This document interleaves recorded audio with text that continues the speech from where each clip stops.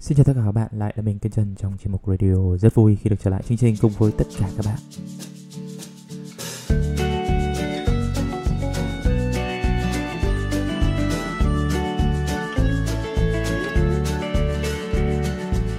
Je file dans l'hiver blanc en sifflant vive le vent. Khi mà nghĩ đến những cái cuốn sách thì chúng ta nghĩ ngay đến những cái cuốn sách giáo trình hoặc là sách giáo khoa, là bởi vì đó là những cái tài liệu bắt buộc mà chúng ta phải đọc. Giống như kiểu đó là những cái thuốc mà người ta đã kê cho, nhà trường chúng ta đã kê cho. Dù chúng ta có ghét sách đến mấy đi chăng nữa, gần như không ai là thoát được chúng. Thế nhưng mà đấy chỉ là một cái phần rất nhỏ của cái thế giới sách. Đối với nhiều người, những cái người mà ít đọc sách, thì sách giáo khoa giống như một dạng kinh thành, một cái kho tàng tri thức của nhân loại. Những cái này thì họ coi sách giáo khoa và sách giáo trình như kiểu là kim chỉ nam, và không ai có quyền được phản bác, không ai có quyền được đặt câu hỏi, phản biện. Và đối với mình thì sách nó gồm có 3 loại. Chỉ có 3 loại thôi.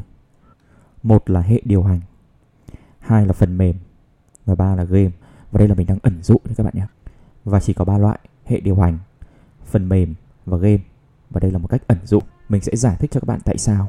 Thứ nhất, các cái nhóm sách mà thuộc hệ điều hành nó giống như kiểu là sách về tư tưởng hay là sách về triết học. Đây là những cái sách mà thiết lập cho chúng ta cái thế giới quan, nó cho chúng ta những cái lăng kính để chúng ta nhìn ra thế giới khách quan, chúng ta nhìn nhận thế giới và chúng ta phân tích, chúng ta dự đoán dựa trên những cái thế giới quan mà đã được thiết lập ở trong cái cuốn sách đấy. Đó là những cái cuốn sách mà cung cấp cho chúng ta những cái tư duy để chúng ta đặt câu hỏi. Nó giống như cái hệ điều hành các bạn ạ. Đây là cái nhóm sách rất là mạnh. Và cái nhóm sách này nó tạo nên cái sự khác biệt cơ bản ở cái tầng sâu nhất giữa mình và bạn, giữa bạn và một người nào đấy. Nó xây dựng lên cái hệ tư tưởng của chúng ta. Và chúng ta nhờ vào cái hệ tư tưởng này, chúng ta định hình những cái kiến thức, những cái sự vật hiện tượng trong cái thế giới mà chúng ta đang sống. Mình nói ví dụ như này để cho các bạn sẽ hiểu. Ví dụ bạn sinh ra và lên trong một cái gia đình có truyền thống khoa học, và tất cả những cái cuốn sách mà bạn đọc nó liên quan đến khám phá, nó liên quan đến tư duy phản biện, nó liên quan đến khoa học, sự tò mò, kiến thức. Thì giả sử ví dụ bạn nhìn vào một cái vật trên trời chẳng hạn, bạn sẽ nghĩ rằng nó là một cái máy bay, hoặc là nó là một cái vật nào đấy đang bay bởi con người, hoặc là một cái loài động vật nào đấy đang bay. Thì đối với bạn nó là một cái gì đấy tồn tại trong cái thế giới khách quan. Còn đối với một người mà sinh ra lớn lên trong một cái gia đình tôn giáo, và tất cả những cái sách mà họ đọc, tất cả những cái sách về hệ tư tưởng, về hệ điều hành mà họ đọc liên quan quá nhiều đến tôn giáo, thần thánh, truyền thuyết, thì có thể cái vật đang bay đấy họ sẽ khẳng định luôn đấy là Chúa, hoặc đấy là ma, đấy là quỷ, đấy là một cái điểm nào đấy. Thì để cho các bạn thấy đấy là cái thế giới quan khác nhau giữa hai người, hai cái hệ điều hành khác nhau, hai cái hệ tư tưởng khác nhau, khiến cho chúng ta nhìn thế giới theo hai kiểu khác nhau hoàn toàn. Những cái sách hệ tư tưởng này, những cái sách liên quan đến hệ điều hành là những cái cuốn sách được sử dụng rất nhiều trong chính trị, trong tôn giáo để tẩy não. Mỗi một thời đại chúng ta có những cái hệ tư tưởng khác nhau, có những cái hệ thống sách khác nhau, có những cái cuốn sách bị cấm, có những cái cuốn sách bị bắt buộc phải đọc, có những cái cuốn sách được áp dụng trong nhà trường, được áp dụng trong một cái tổ chức nào đấy. Bởi vì sao? Bởi vì nó được dùng để tẩy não. Nó có sức mạnh tác động đến cái thế giới quan của người đọc. Và những cái điều, những cái lập luận trong những cái cuốn sách đấy có khả năng ảnh hưởng đến cái tư duy, cái hành vi của người đọc. Mà không chỉ một người, mà có thể là cả cái thế hệ, cả cái đất nước, cả cái dân tộc. Bởi vì sách có khả năng tẩy não rất là mạnh, rất là sâu. Nhất là những sách thuộc về hàng hệ tư tưởng hay là hệ điều hành. Và một khi cái hệ điều hành nó đã được cài đặt vào não bạn rồi, sau đó cái người tẩy não sẽ làm gì? Họ sẽ có những cái hệ thống sách khác liên quan đến hệ điều hành đấy, mà tương thích với cái hệ điều hành đấy, tương thích với cái hệ tư tưởng đấy. Đó là những cái sách thuộc dạng phần mềm. Những cái phần mềm đấy sẽ được cài đặt lên trên cái nền tảng của cái hệ điều hành đấy, và chúng hỗ trợ lẫn nhau, làm tăng sức mạnh của cái thế giới quan đấy, làm cho cái thế giới quan đấy trở nên giàu có hơn, trù phú hơn. Và chính vì thế những cái người mà đã bị tẩy não bởi những cái sách hệ tư tưởng, họ rất là tin vào những cái mà họ đọc, họ rất là tin vào những cái tư tưởng, họ rất là tin vào những cái mà họ nhìn nhưng mà họ rất là ít khi đánh giá lại nó, là bởi vì có thể họ không được may mắn đến cái mức họ đọc và họ tham khảo nhiều cái hệ tư tưởng khác nhau để họ có thể so sánh giữa những cái hệ tư tưởng, những cái hệ điều hành mà họ đã bị cài đặt.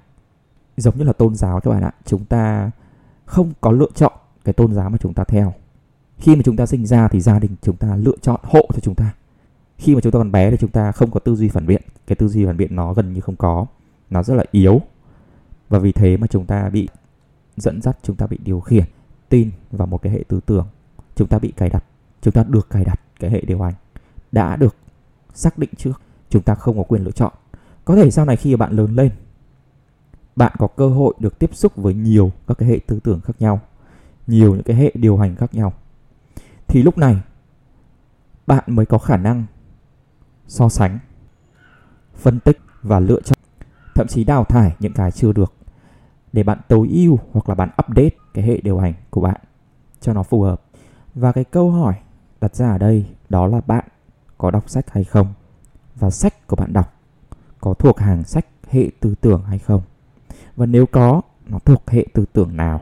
Bởi vì để trả lời cho cái câu hỏi thứ nhất, nếu mà bạn không đọc sách thì mình khẳng định luôn với bạn, cái thế giới quan của bạn nó đã mặc định là những cái mà người ta đã cài đặt cho bạn, cài đặt trước cho bạn, và bạn không còn cách nào khác, bạn phải chấp nhận nó, bạn phải theo nó suốt đời. Cái việc mà bạn không đọc sách ấy, nó giống như kiểu là bạn sử dụng cái hệ điều hành Windows 95, cái hệ điều hành cũ, không update, không cải tạo, không so sánh, mà chúng ta cứ dùng thôi. Chúng ta vẫn theo cái tôn giáo mà chúng ta theo, chúng ta vẫn tư duy chính trị theo cái kiểu mà chúng ta được dạy ở trên ghế nhà trường. Chúng ta coi tất cả những cái gì chúng ta được dạy là chân lý. Chúng ta không bao giờ chúng ta đặt câu hỏi để phản biện lại nó, để xem nó có những cái gì chưa được và để thay đổi chính bản thân của chúng ta. Và những cái mà chúng ta nghĩ rằng nó là đúng, nó không được challenge, nó không được đối chất, để có thể update phiên bản mới, để có thể phân tích, để có thể so sánh với những cái hệ tư tưởng mà chúng ta chưa được cài đặt. Có thể những cái tư tưởng khác đem đến cho bạn những cái hạnh phúc, những cái sung sướng, những cái chiều sâu, những cái kiến thức tốt hơn rất là nhiều. Có thể những cái hệ điều hành của bạn nó rất là tệ, đúng không? Mà bạn không hề biết là nó tệ, bởi vì bạn được cài đặt bởi một cái người khác nào đấy, bởi một cái ông thầy nào đấy, và ông thầy đấy khẳng định rằng cái hệ điều hành mà ông ấy cài cho bạn là tuyệt vời nhất. Thì nó giống như kiểu là một cái bạn bán đĩa CD Windows chẳng hạn, khẳng định luôn với bạn đó là em hãy dùng Windows 95 đi, bởi vì đây là cái hệ điều hành tốt nhất. Và bạn không biết rằng có rất nhiều các cái hệ điều hành khác, ví dụ như là iOS, Android hay là Mac OS, có rất là nhiều, đúng không? Thì cái thế giới quan của những người không đọc sách rất là hẹp, và điều đấy thể hiện qua những cái lập luận, những cái luận điểm của họ. Nó thể hiện qua cái tư duy, nó thể hiện qua cái cách hành văn, nó thể hiện qua cái hành vi, nó thể hiện qua cái cách mà họ đối xử với những người xung quanh. Và cái câu hỏi thứ hai đó là cái sách của bạn đọc nó có thuộc sách hệ tư tưởng hay không, nó có thuộc hệ điều hành hay không. Là bởi vì không phải sách nào trên thị trường cũng là sách thuộc nhóm hệ điều hành. Có thể nó chỉ là sách game, cũng có thể nó chỉ là thể loại sách phần mềm.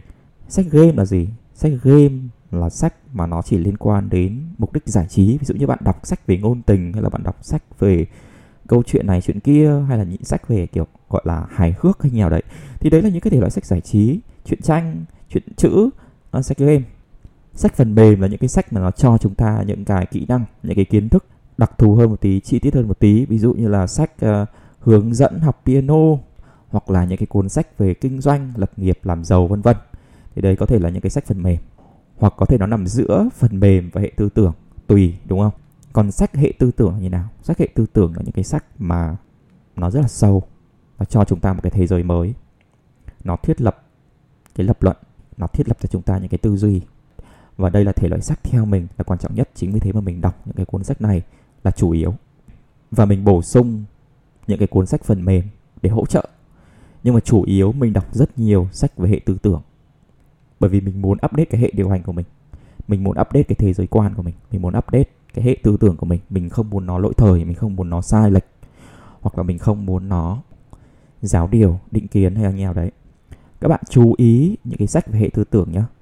Tất cả những cái sách hệ tư tưởng, thuộc nhóm hệ tư tưởng mà bị áp đặt phải học, phải đọc, đấy là những cái cuốn sách rác rưởi, thuộc hàng tẩy não, thuộc hàng nhồi sọ, chính trị, tôn giáo. Thì những cái cuốn sách này mục đích của chúng là để làm gì? Là để kiểm soát bạn. Những cái cuốn sách này chúng không phải là những cái sách để khai phóng bạn, để giải phóng cho cái tư duy của bạn, mà đây là những cái cuốn sách để cầm tù bạn, để cầm tù cái tư duy của bạn, để bạn trở thành nô lệ cho một cái tín đồ nào đấy, một cái tổ chức nào đấy, để bạn đầu hàng trước quyền lực, để bạn trở thành tay sai cho một cái kẻ quyền lực nào đấy, một cái kẻ nắm quyền nào đấy. Và theo mình, tất cả những cái sách đấy, càng đọc bạn sẽ càng ấu trĩ, càng đọc bạn sẽ càng kém thông minh. Và những cái kẻ cầm quyền, những cái kẻ mà nắm quyền lực trên cái thế giới này, những cái kẻ độc tài, những cái tôn giáo cực đoan, họ rất là ghét những cái sách về khai phóng tư duy con người. Chúng coi đó là kẻ thù, chúng coi những cái nhóm sách đó là kẻ thù. Đó là lý do mà những cái cuốn sách đấy trong quá khứ thường bị đốt đi. Vì nếu mà con người được khai phóng thì quyền lực của những cái nhóm đấy sẽ bị thu hẹp lại. Và để duy trì được cái quyền lực thì cái tư duy của kẻ phục tùng phải lùn, phải thấp, phải kém, phải ấu trĩ, phải ngu dốt. Con người càng thông minh bao nhiêu thì họ càng chống lại cái sự áp đặt, cái sự vô lý, cái sự quyền lực. Và chính vì thế mà những cái cuốn sách mà liên quan đến khai phóng con người thường bị bôi nhọ, thường bị tấn công, thường bị đốt, thường bị kiểm duyệt. Bởi vì đó là những cái hệ tư tưởng đối nghịch. Bởi vì kẻ cầm quyền, những cái tín đồ tôn giáo, họ cầm những cái như thế. Họ muốn chặn cái dòng thông tin chảy vào não con người. Họ muốn cầm tù con người, cầm tù cái tư duy của con người lâu hơn, để họ nắm quyền nhiều hơn, họ lạm quyền nhiều hơn, họ áp bức được lâu hơn. Và những cái cuốn sách thuộc hàng hệ tư tưởng khai phóng, rất là may mắn là ở cái thời đại này các bạn có thể tìm ở trên mạng. Có rất là nhiều tác giả trên thế giới đã đóng góp cho nhân loại những cái cuốn sách thuộc thể loại này. Một số tác giả vĩ đại như là Ayn Rand, Stefan Molyneux, Thomas Sowell hay là Milton Friedman, họ là một trong những số ít những người mà đã cho nhân loại những cái hệ điều hành, những cái hệ tư tưởng rất là khai phóng. Và không chỉ có họ mà còn rất là nhiều người khác nữa mà các bạn có thể tham khảo trên mạng. Cái mà mình muốn truyền tải ở đây đó là mình không áp đặt phải theo một cái sách hệ tư tưởng nào, thậm chí mình còn không gợi ý cho các bạn. Mình chỉ muốn nói với các bạn như này, đó là nếu mà bạn nào mà chưa từng đọc sách thì mình đảm bảo với bạn đó là hệ tư tưởng của bạn, hệ điều hành của bạn có thể đã bị lỗi thời. Còn nếu mà bạn đã từng đọc nhiều sách thì các bạn hãy phân tích so sánh, hãy đọc nhiều các cái hệ tư tưởng khác nhau và cùng so sánh.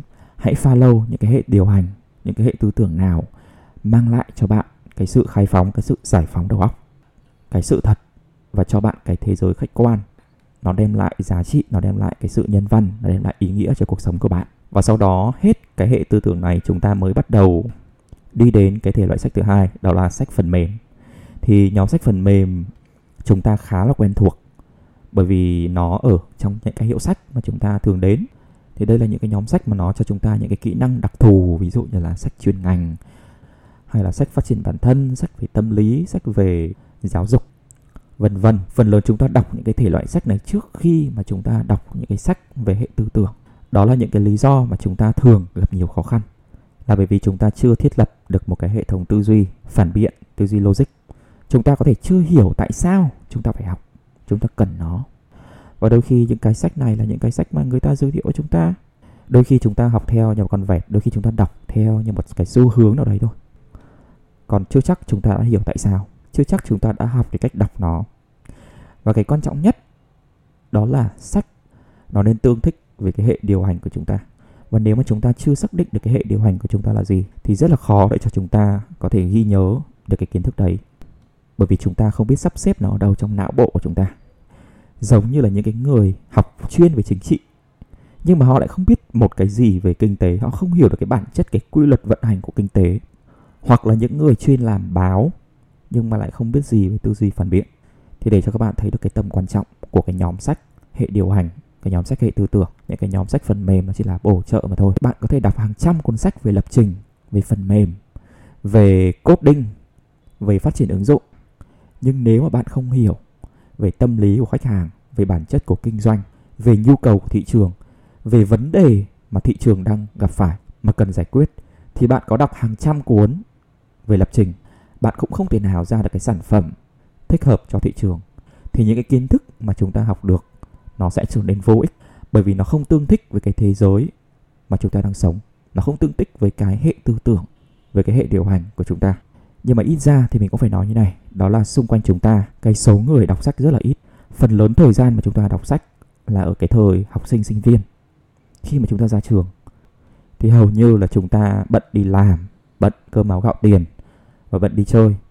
Rất ít người có đủ cái tâm trí, cái sự tập trung, cái sự tò mò, cái sự đam mê để chúng ta update cái hệ tư tưởng của chúng ta. Chúng ta bị lệ thuộc vào cái việc update hệ tư tưởng qua cái môi trường sống của chúng ta, qua cái công ty mà chúng ta làm. Chúng ta học qua cái văn hóa công ty, cái văn hóa tổ chức. Thì đây cũng là một cách học rất là thực tế. Tuy nhiên nếu mà suy rộng ra nó rất là hẹp, nó không cho chúng ta cái góc nhìn đủ rộng để chúng ta có thể đánh giá một cách khách quan. Thì để cho nó đủ rộng, đủ sâu, các bạn phải đọc sách. Và như mình đã nói, cái số người đọc sách rất là ít.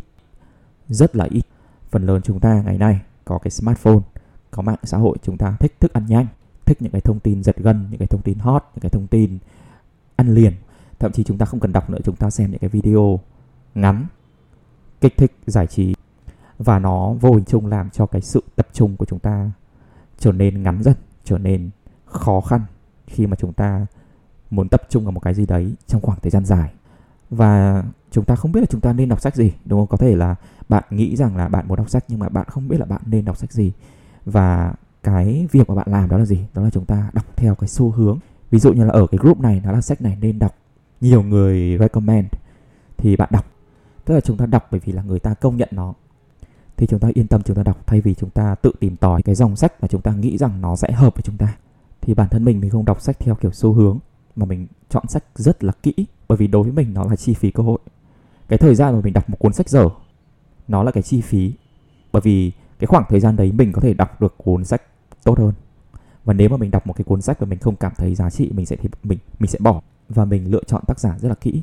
Mình cũng sẽ đọc những cái phần lời giới thiệu để xem cái hệ tư tưởng của tác giả có ok hay không, có hợp với mình hay không, có mới lạ hay không, có khai phóng hay không. Thì mình để ý rất nhiều vào cái điều này. Và các bạn biết không, ở cái thời đại này, nếu mà bạn chỉ đơn thuần là một người đọc sách thôi, bạn có thể vượt xa rất là nhiều người hiện nay.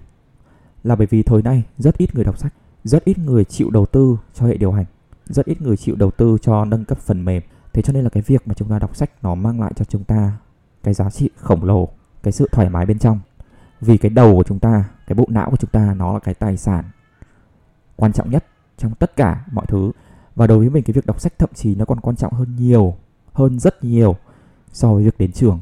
Bởi vì mình không hợp với cái cách mà mình được dạy ở trường, rất là lôi thôi, rất là lan man, rất là giáo điều, và rất là bị bắt buộc, rất là độc tài. Và quan trọng điểm số, thi đua, khá là quan liêu, mất rất nhiều tiền, hối lộ, tiêu cực, mất thời gian, khó chịu, mất năng lượng, khiến cho mình mệt mỏi và không hiệu quả, không có tính khai phóng, mang tính dập khuôn, nhà máy, cầm tù tư duy, kiến thức chuyên ngành nhưng mà không dạy kiến thức khai phóng. Mình thà tự thiết kế và tự dạy bản thân mình còn hơn qua những cái cuốn sách trên mạng, hoặc thậm chí qua những cái khóa học. Bởi vì chúng ta đang ở trong một cái thời đại, chúng ta rất là may mắn khi mà chúng ta sinh ra và lớn lên trong một cái thời đại mà kiến thức nó không còn đắt đỏ nữa các bạn ạ. Kiến thức nó không còn bị nhốt ở trong trường nữa các bạn ạ. Kiến thức bây giờ nó rất là rẻ, nó rất là sẵn, nó rất là chất lượng, nó ở khắp mọi nơi. Vì thế không có một cái lý do gì mà chúng ta chọn trường hơn chọn sách. Và không có một cái lý do gì mà chúng ta không đọc sách hoặc là không đọc nhiều, vì những cái lợi ích mà nó mang lại thực sự rất là khổng lồ. Nhưng mà nếu mà bạn nào mà chưa đọc sách thì mình khuyên các bạn đó là hãy chọn những cái cuốn sách dễ đọc trước, những cái cuốn sách mà bạn quan tâm, mà bạn thực sự quan tâm ấy, mà bạn thực sự tò mò, bạn thực sự muốn tìm hiểu, thì hãy đọc những cái sách này trước. Tức là bạn phải nuôi dưỡng cái khả năng thích đọc trước. Bạn phải thích trước thì bạn mới đọc lâu được, thì bạn mới duy trì được. Và dần dần bạn sẽ quen, cái khả năng tập trung của bạn tốt hơn, cái khả năng ghi nhớ thông tin của bạn tốt hơn, cái khả năng tổng hợp thông tin của bạn tốt hơn. Một cái điều nữa đó là các bạn có thể tóm tắt những cái bài học theo cái cách hiểu của bạn. Thì đây là một cái cách mà các bạn có thể ghi nhớ rất là tốt. Hoặc là các bạn sơ đồ hóa những cái kiến thức mà các bạn học được, các bạn tổng hợp ra một cái tờ giấy hoặc là một cái note. Và mình thường không đọc những cái cuốn sách và tất cả mọi người đều đọc, vì mình thường không tin vào cái cảm nhận của số đông. Mình thường tin vào cái cảm nhận của mình hơn. Mình chỉ tham khảo thôi, chứ mình không nhắm mắt chạy theo đọc vì người khác đọc. Cho nên những cái cuốn sách mà mình đọc thì thường đó là những cái cuốn sách mà rất ít người đọc, hoặc là những cái cuốn sách mà các bạn sẽ thấy những cái phần review sẽ có những cái bình luận rất là trái chiều, sẽ có những cái bình luận mà bôi nhọ tác giả hoặc là bôi nhọ cuốn sách. thường mình đọc những cái cuốn như này bởi vì đây là những cái cuốn đáng đọc. Những cái cuốn này có khả năng thay đổi tư duy, có khả năng mang lại rất nhiều điều mới, rất nhiều điều thú vị, và chắc chắn nó sẽ không hợp với số đông, chắc chắn nó sẽ không phù hợp với tất cả mọi người.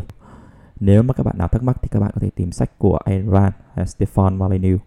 Nhưng mà mình recommend Stefan Molyneux là bởi vì đây là một cái nhân vật đã cài đặt cái hệ tư tưởng cho mình, cái hệ điều hành cho mình.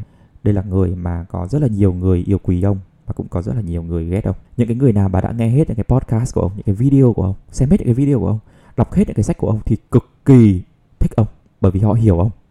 Còn có những người họ chưa từng đọc những cái sách của ông, họ chưa từng nghe những cái podcast của ông trên YouTube hoặc là trên podcast thì họ sẽ dễ dàng bị dẫn dắt và họ sẽ không hiểu và họ sẽ đánh giá cái con người của ông. Và nhưng mà mình đã đọc gần hết sách của Stefan và xem gần như là toàn bộ những cái podcast của ông ấy, nên là mình không còn nghi ngờ gì nữa. Đây là cái người mà mình rất là tôn trọng cái trí tuệ của ông, một con người xuất sắc nhất mà mình từng biết. Cảm ơn tất cả các bạn đã lắng nghe và hy vọng cái audio lần này có thể phần nào giúp cho chúng ta hiểu hơn về bản chất của đọc sách và phần nào đấy có thể khiến cho bạn có động lực để bạn có thể dành nhiều thời gian đọc sách, để upgrade cái hệ tư tưởng của chúng ta, để phân biệt được những cái hệ tư tưởng nào mang tính giáo điều, mang tính áp đặt, mang tính cầm tù, và những cái hệ tư tưởng nào mang tính giải phóng, mang tính tích cực, đem lại cho bạn giá trị, cái nhân văn, cái hạnh phúc, cái sự tự do. Bởi vì đọc sách không chỉ là cái việc giáo dục mà nó còn là giải trí nữa. Nó là những cái mà khiến cho chúng ta cảm thấy rất là thoải mái, khiến cho chúng ta cảm thấy rất là hạnh phúc. Nó đem lại cho chúng ta những cái giá trị khổng lồ. Và đó là một trong những cái lý do mà mình có thể ngồi đây, mình nói chuyện với các bạn một cách thoải mái, một cách có chiều sâu, là bởi vì mình đọc cũng khá là nhiều và mình cũng đọc khá là rộng, và nó cũng phần nào giúp cho mình có thể ngồi đây để giao lưu với các bạn. Và cảm ơn các bạn rất là nhiều. Cảm ơn các bạn đã luôn ủng hộ, đã góp phần làm cho cái cuộc nói chuyện của chúng ta trở nên ý nghĩa. Và hy vọng rằng các bạn có một buổi tối tuyệt vời, một buổi tối Halloween đáng nhớ, và chúc các bạn có một cái cuối tuần đầy ý nghĩa. Xin chào tạm biệt và hẹn gặp lại các bạn.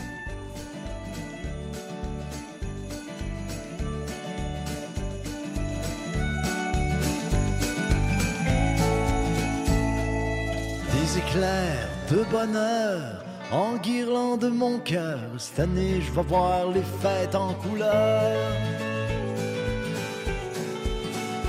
Parce qu'à soir, c'est Noël. Puis à Québec, y a dans le ciel de petites étoiles qui s'aiment en silence. Pareil comme moi et puis ma belle. Pareil comme moi et puis ma belle. Pareil comme moi et puis ma belle.